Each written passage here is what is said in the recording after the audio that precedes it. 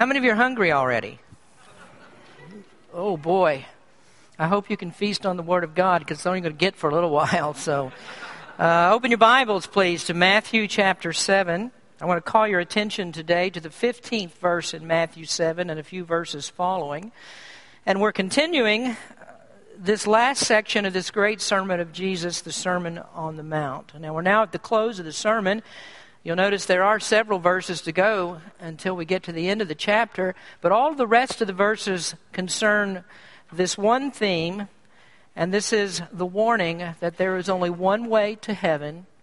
There is only one way you can go, and you have to go God's way. Now, I'd like for us to stand for the reading of these verses, if you would, please. And here we find a warning about those who would hinder us from finding and entering into the one true way of eternal life. Matthew chapter 7 and verse number 15. Beware of false prophets, which come to you in sheep's clothing, but inwardly they are ravening wolves. Ye shall know them by their fruits. Do men gather grapes of thorns or figs of thistles? Even so every good tree bringeth forth good fruit, but a corrupt tree bringeth forth evil fruit. A good tree cannot bring forth evil fruit, neither can a corrupt tree bring forth good fruit. Every tree that bringeth not forth good fruit is hewn down and cast into the fire. Wherefore, by their fruits ye shall know them.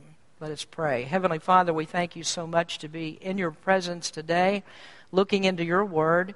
Lord, I ask that you would bless the message, open the hearts of your people. In Jesus' name we pray. Amen. You may be seated.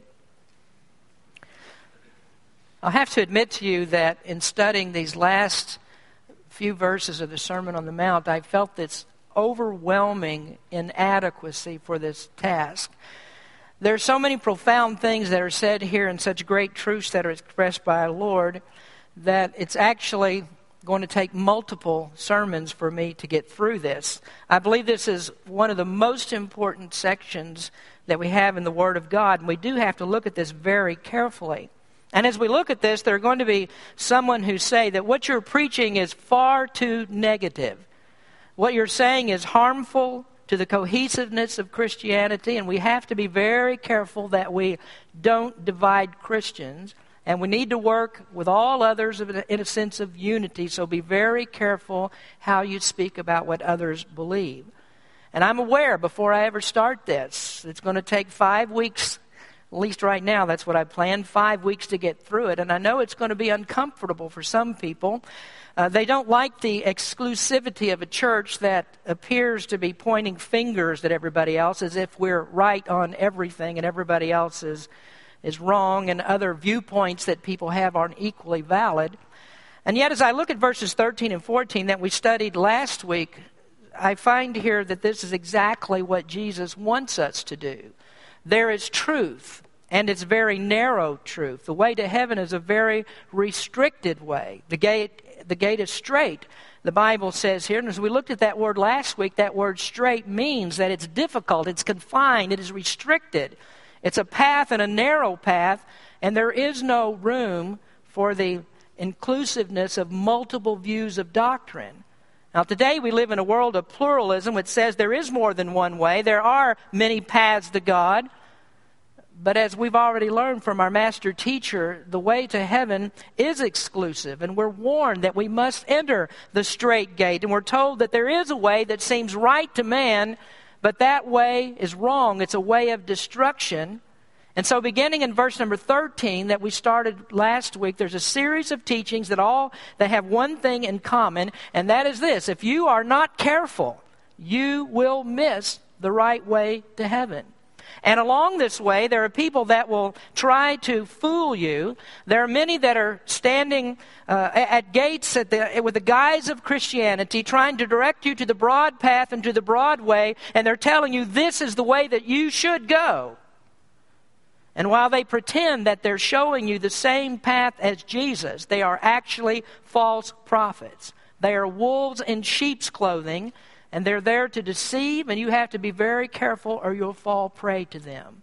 In verse number 21, we'll get into this a little bit later on, the teaching is that some have actually fallen victim. And when they come to the time of judgment, they'll think that they're okay. They'll even argue that they're okay.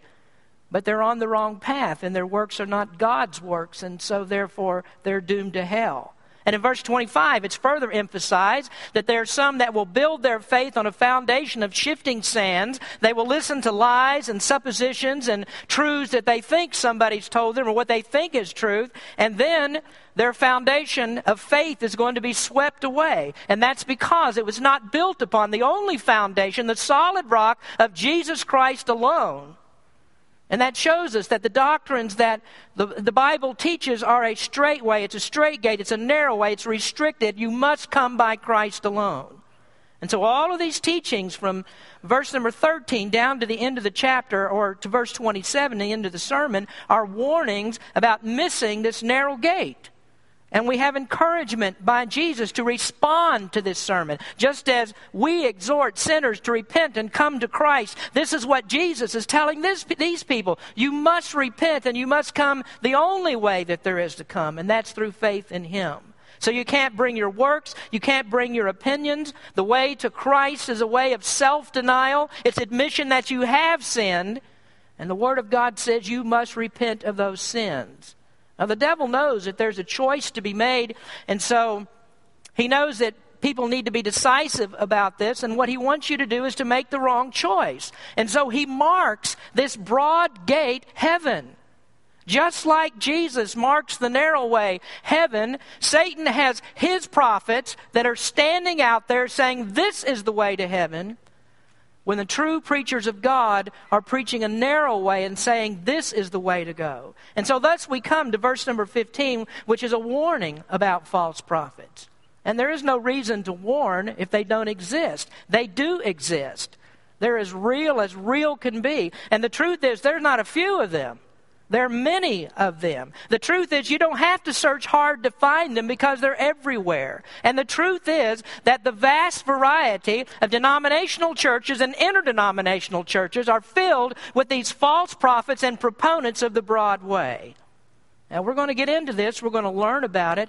And just the fact that there are precious few in the pulpits of churches today that will say what I'm going to say, who will sound an alarm and make you understand the danger that we face, just the fact that there's few people that are preaching this shows you that the false prophets are everywhere. The wolves are lurking.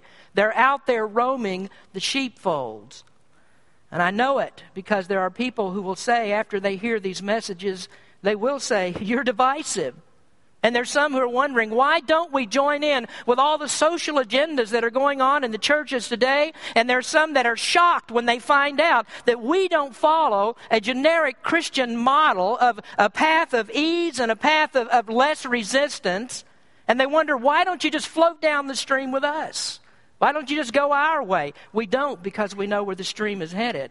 There's a 1,000-foot waterfall at the end, and it plunges into the abyss of hell. Well, I guess maybe I should say some wish it was a waterfall, because there's no water there.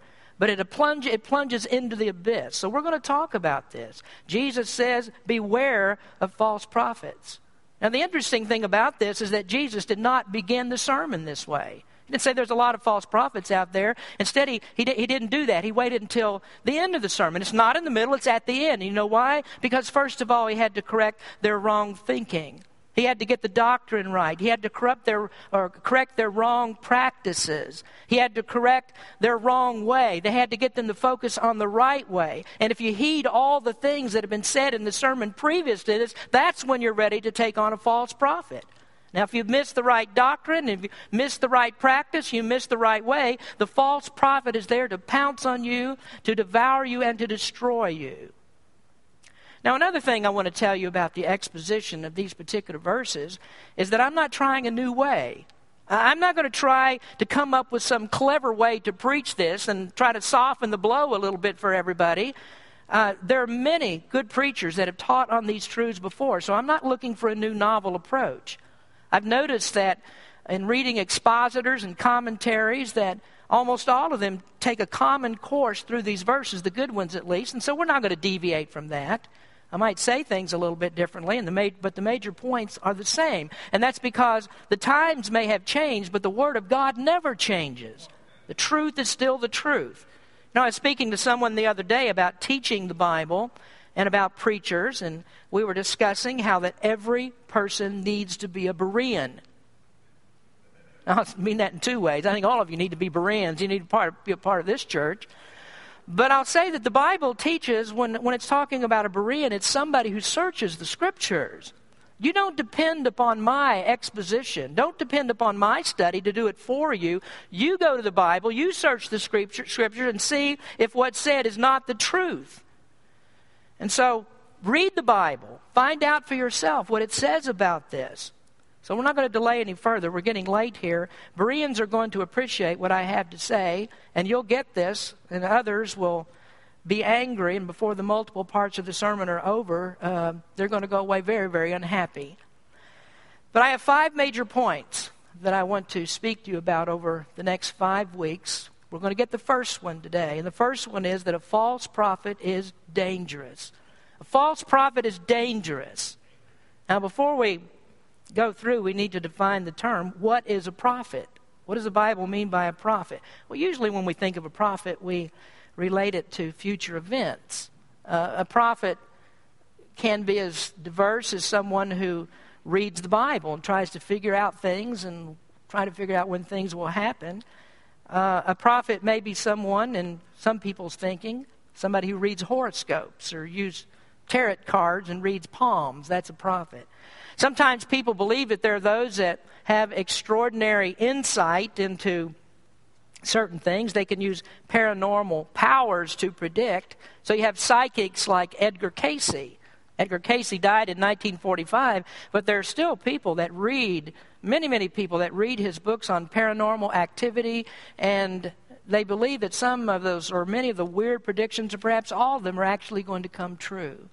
Nostradamus was a prophet that lived in the 16th century. And today there are still people, 500 years later, trying to figure out what Nostradamus was speaking about. They call him a prophet. Well, those are false prophets, that's to be sure. But that's not who Jesus is talking about here. Not those kinds of prophets. Those people are tools of the devil, and I have no doubt about that. We're not talking about palm readers and witches and warlocks. If we were talking about that, most of you would dismiss all that very easily. That wouldn't be a problem for you. What we're talking about here is something that's much more subtle. This is something much more dangerous because these are fake, user-friendly people and preachers in Christian churches. And Jesus says, beware of false prophets. So what is a prophet? Well, let me give you a basic definition of a prophet. A prophet is one who claims to speak for God. And that's what a prophet does. He claims to speak for God. Now keep that definition in mind as we go through these sermons. A prophet always says, I am speaking for God. Now if he came and he said, I'm speaking for Satan, if he was telling the truth of things, if he said, I'm speaking for Satan, you wouldn't listen to him. But he says, I'm speaking for God. And that's one of the things that makes him so dangerous. Now, we're going to look at Old Testament prophets first, what was going on there. And in the Old Testament, many times when you're talking about prophets, you are speaking about someone who foretold the future. So likewise, in the Old Testament, the prophets claimed that they were speaking for God. They had a message. They had a message many times that was about the future. And the Old Testament prophets were always telling people what God was going to do, especially if they didn't straighten up and follow the way that they should go. God sent prophets to Israel when they were in sin, and the prophets warned the people what God would do. The prophets told them about idolatry, and the prophet said God is going to destroy this nation because of it. And so they spoke to the kings and told them many years before it actually happened what God was going to do. They predicted the fall of Israel and of Judah and how they would be taken into captivity. And those prophecies came true. And there were often people who didn't like the word of the prophets. And so what they would do, they would go out and they would seek another prophet. And they would find someone who told them what they wanted to hear. When Jeremiah, the true prophet of God, warned that Israel would be taken captive by by the Babylonians, they hated the prophecy. And so they sought prophets that would give them good news rather than the gloom and doom that Jeremiah was preaching. Jeremiah 5, verse 31, it says, the prophets prophesy falsely, and the priests bear rule by their means, and my people love to have it so. And so the prophets told them lies, and that made the people feel better, and they loved that. They loved to hear what false prophets had to say. Now, there's an interesting story in 2 Chronicles chapter 18 about King Ahab of Israel and King Jehoshaphat of Judah. Throughout the history, after the kingdoms divided, Israel and Judah were most of the time at odds with one another. They couldn't get along. And it just so happens that King Ahab's daughter married King Jehoshaphat's son. And so they figured, well, we need to make an alliance. And so Ahab went to Jehoshaphat and he said, I need you to join me. Let's go and let's fight against the Syrians. Now, Jehoshaphat said, well, that's a pretty good idea. Why don't we do that? But he only had one stipulation. He said, let's go ask the prophets, and let's see what they have to say about it. Are we going to be prosperous or are we not?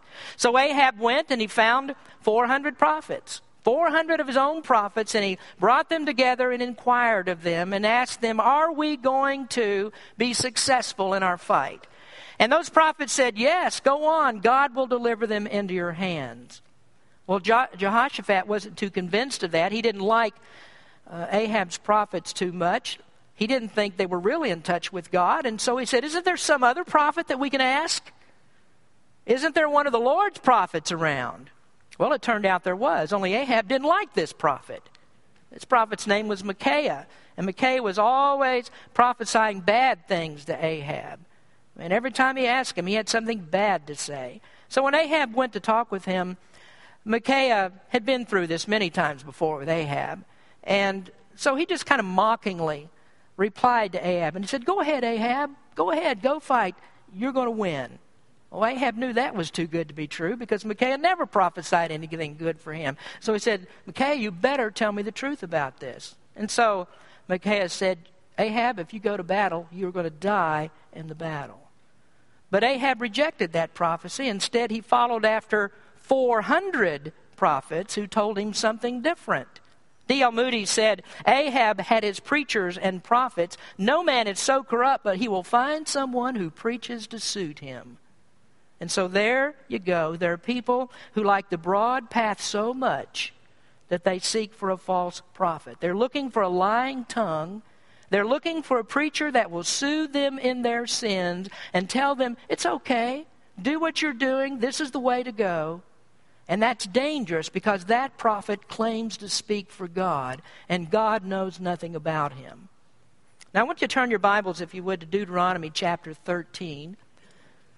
Fifth book of the Old Testament. Deuteronomy means the second law. And what it is actually a repetition of the laws that God had given. And very early on, when God gave Moses the law, he gave warnings about false prophets. And because people didn't listen to the warnings and didn't believe that the prophets were telling lies, they had this problem of idolatry all throughout their history. Now, if you look in Deuteronomy chapter 13, verse number 1, I want you to notice something very striking in the warning that Moses gives. He says, if there arise among you a prophet or a dreamer of dreams, and giveth thee a sign or a wonder, and the sign or the wonder come to pass whereof he spake unto thee, saying, let us go after other gods, which thou hast not known, and let us serve them, thou shalt not hearken unto the words of that prophet or that dreamer of dreams. For the Lord your God proveth you to know whether you love the Lord your God with all your heart and with all your soul. And we'll stop there for just a moment. Do you see this? There's a prophet who comes, a false prophet. He does claim to speak for God. And look, he does signs and wonders. He does things that prove his authenticity. He might actually do a miracle right in front of your eyes. That actually happened when Moses appeared before Pharaoh. You remember how the magicians of Egypt mimicked the miracles that Moses did, those first ones? And Pharaoh's heart was hardened because he believed the false prophets rather than he believed Moses. And today you'll find that there are preachers that claim to do miracles. And I don't know that you discount all of them. Because Satan is powerful. Satan is a powerful being. He does some pretty awful stuff. Sometimes people come and they ask me about tongues. And they say, oh, there's documented cases where someone knew a foreign language and they never knew it before. And they spoke in this language and someone came and interpreted for them. Could that happen? Well, I don't know that you discount it all. The devil does some powerful stuff. But the question is, what is the purpose of it? And does it match the Word of God? Moses said there are people that will come and they can perform miracles and they say that they speak for God. But it says in verse number 3, thou shalt not hearken unto the words of that prophet. In this case, these prophets would lead Israel astray from the truth and things that God had already spoken, and they would lead the people into idolatry. So what do you do about the miracles? What about all those things that they could do? What do you do about that? He says, don't believe them. Don't even believe that they bring a miracle. Because what God is doing, He's testing you to see if you're going to stick with Him. Are you going to listen to what God already directly told you? Or are you going to listen to some idea that somebody else says? The Apostle Paul warns about it as well in the book of Galatians. He says, even an angel comes to you.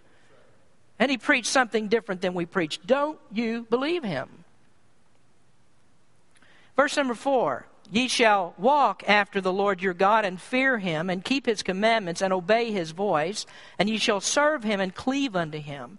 And that prophet or that dreamer of dreams shall be put to death, because he hath spoken to turn you away from the Lord your God, which brought you out of the land of Egypt and redeemed you out of the house of bondage, to thrust thee out of the way which the Lord thy God commanded thee to walk in. So shalt thou put the evil away from the midst of thee. Now, false prophets are dangerous because they might even be able to do a miracle. But the question is, do you believe the miracle or do you stick with what God says? God has already directly spoken to you in His Word, so we don't need tongues and prophecies today. We don't need new revelation because everything that we need to know has already been written out. The Bible is the inspired Word of God, the plenarily inspired Word of God. That means it's full and complete. We don't listen to a false prophet. They shouldn't be believed even if they can do miracles. So in the Old Testament, you have prophets that foretold the future. They claim to speak for God, and often what God says is not pleasant. When you get hit over the head with sin, it's not pleasant. And so people love the broad path that goes to destruction, and so they'll seek out someone on that broad path that says, you're okay. If it feels good, do it. Satisfy yourself, and everything will be all right. Now, what about the New Testament? Does Jesus limit this to people that are just telling the future? Now, the prophets in the Old Testament often had the future in mind, and they were preaching, and what they got, the true ones, were real revelation from God. They spoke about Jesus hundreds of years before He came. Remember that Isaiah and Daniel and Ezekiel and others told about Jesus hundreds of years before He came. The prophet Daniel gave the exact year that Jesus was going to come, 400 years before He actually came. In the future, he got it down to the exact year. And yet there are other prophecies that are in the book of Daniel, and Daniel's lived 2,500 years ago. Some of his prophecies haven't even happened yet. They could happen today or tomorrow. So we come to the New Testament, and it also speaks about prophets. Only the New Testament is primarily speaking of prophets in the church. And they aren't necessarily talking about future events, but they're speaking of what God has already said. And so a prophet tells you, just like in the Old Testament, claiming to speak for God, but he tells you what God has already said. So in the New Testament, what we're speaking of, prophets are primarily preachers. Primarily, the word prophet means to tell forth. And so the prophet tells you what God said in the Bible. They explain to you the Bible, and they claim to speak for God. So as a preacher, when I read God's word to you and explain it, I claim to speak for God. But I do it in a different way, because I don't claim any new revelation. I just trust the Holy Spirit to guide me in what I preach to you. And I'm sensitive to that. I mean, I understand. I can't preach in my own power. I can't even learn the Word of God in my own power. And so I can read the Bible all day long. I can prepare sermons week after week. And unless the Holy Spirit takes that and puts the power into it, I'm wasting my time up here. But I'm not the only one who claims to speak for God. And I'm not going to tell you that this is the only place that you can hear God's word. And this church is the only place where you're going to get it. God has churches across our country, in foreign lands, and God speaks the truth through churches. I'm sad sometimes when I think about it that many Baptist churches in foreign lands are closer to the Lord than we are. And that's because Baptists have begun to compromise the gospel. I'll get into that one a little bit, another part of a message.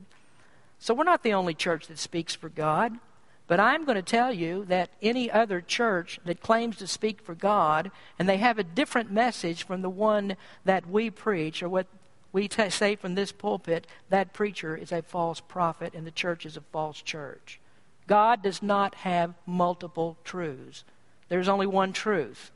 Jesus said, sanctify them through thy truth. Thy word is truth.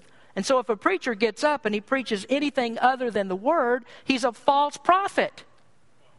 And again, I've got a lot more to say about that later, but I'm going to take a quick shortcut here for just a moment. If the Bible says the word is truth, then what do you think of a preacher who doesn't ever read from the Bible? Now, I'm not trying to chastise anybody that's here today, but you know there are a lot of people that don't bring their Bibles to church because they figure they don't need one. If the preacher doesn't read from the Bible, why do I need to bring a Bible? And so there is an immediate tip-off, folks. Something you better watch for very carefully. If there is no Bible, then there is no truth.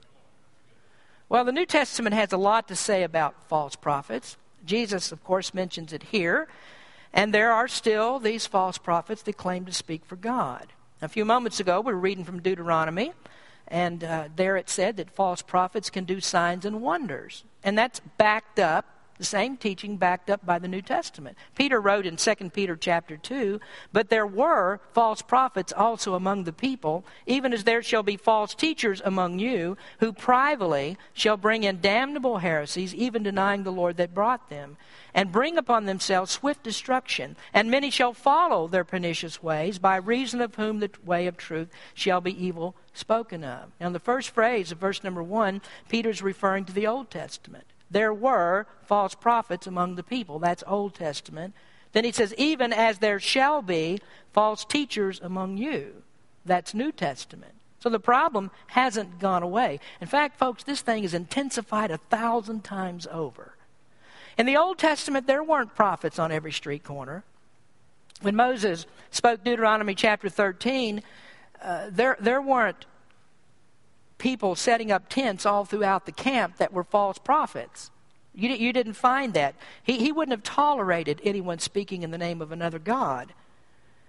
And when there were some who came and they said, now Moses, we are also prophets of God, and you need to share the leadership of the people with us. You know what happened?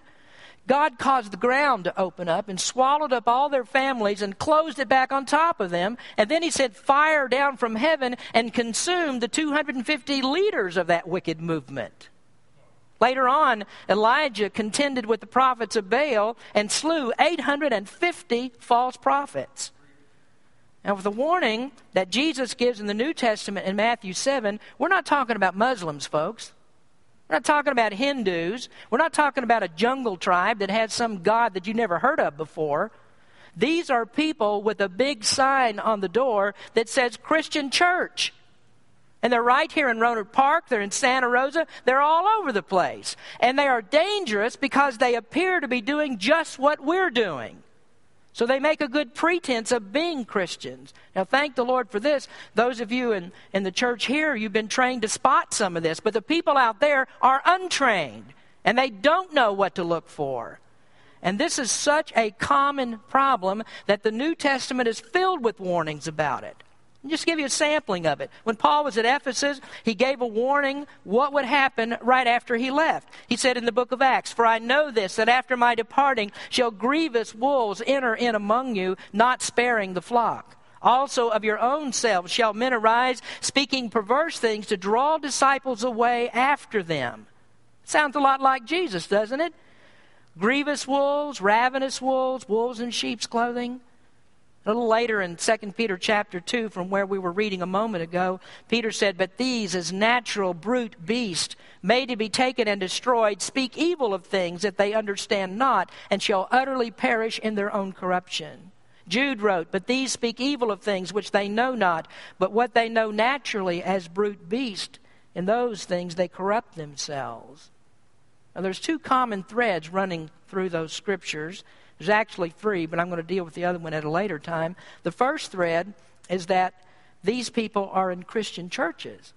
And so that means that they're mixed right in with the people. They can be mixed right in to a Bible-believing church. And that's what we're being warned about here primarily. That's one thread. They're commonly among us. Paul said, "They enter among you." Peter said, "They are among you."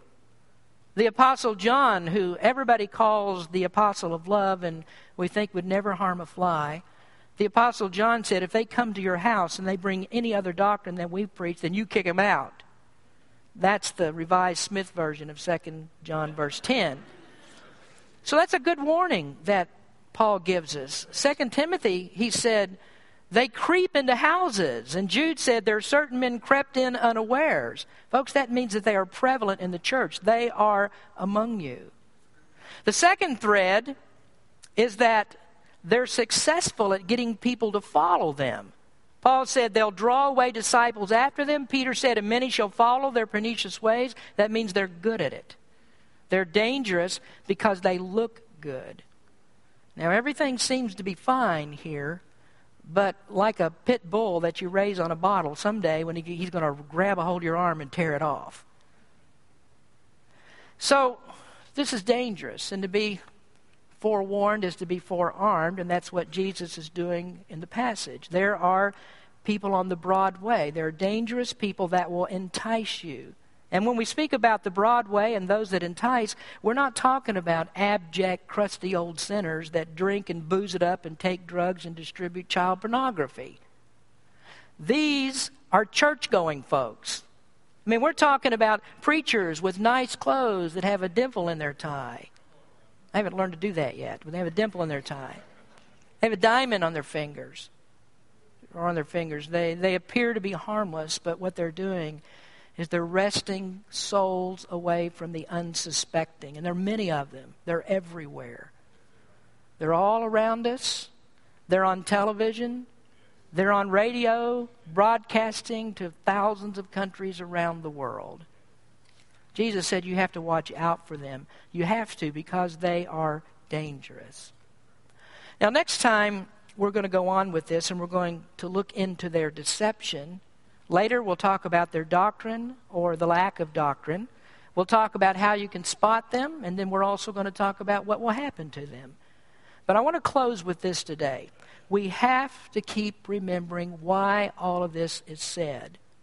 There is a straight gate and there is a narrow way, and not everybody is on the right way, which means that not everybody is going to make it to heaven. There are some who will try to lead you astray because Satan is tricky and he wants to destroy your soul. And so he'll make the broad way seem like the right way, but it never is and it never will be. So some people will say to us, well, your church is so narrow. And we get defensive about that sometime. But the truth is, yes, we are narrow. We are as narrow as Jesus says that we have to be. It is a straight gate. It is a difficult way. And that means that you have to trust Christ as your Savior. He must be the Lord of your life. There are no shortcuts to get to heaven. It is a path of following Jesus every step of the way. Now, if you want to know more about the right path, well, first thing I'd say, go back and listen to last week's message, because we looked at that extensively, the narrow way and the broad way. But if you want to find out more today about this narrow path that you need to walk, then stick around for a few minutes. There'll be people after the services, they'll be happy to talk to you about how to get on that narrow path. We'll have some men in the back of the church. If you want to, you can come up here. You don't have to. You don't have to confess to me or confess to a priest or anybody else. All that you need to do is confess your sins to the Lord Jesus Christ and trust Him and Him alone to save you from those sins. That's the right way to heaven. And so I encourage you to do that today. Trust Him today. Don't be deceived by all the things that you hear out there. There's only one way to heaven, and that's Jesus Christ and Him alone. Let's pray. Heavenly Father, we thank you for the time you've given us to spend together. And Lord, we're just getting a start into this. There's so much here that we need to go over. And I pray that you'd help us in these next few weeks to examine this very carefully, that we might know who's telling the truth and who is telling the lie. And there's so many people out there that are telling lies. I just pray that you'd open our eyes to the truth of the gospel of Jesus Christ, and which is the right way to go. Bless us in this time, Lord. We give you the praise for all things. In Jesus' name we pray. Amen.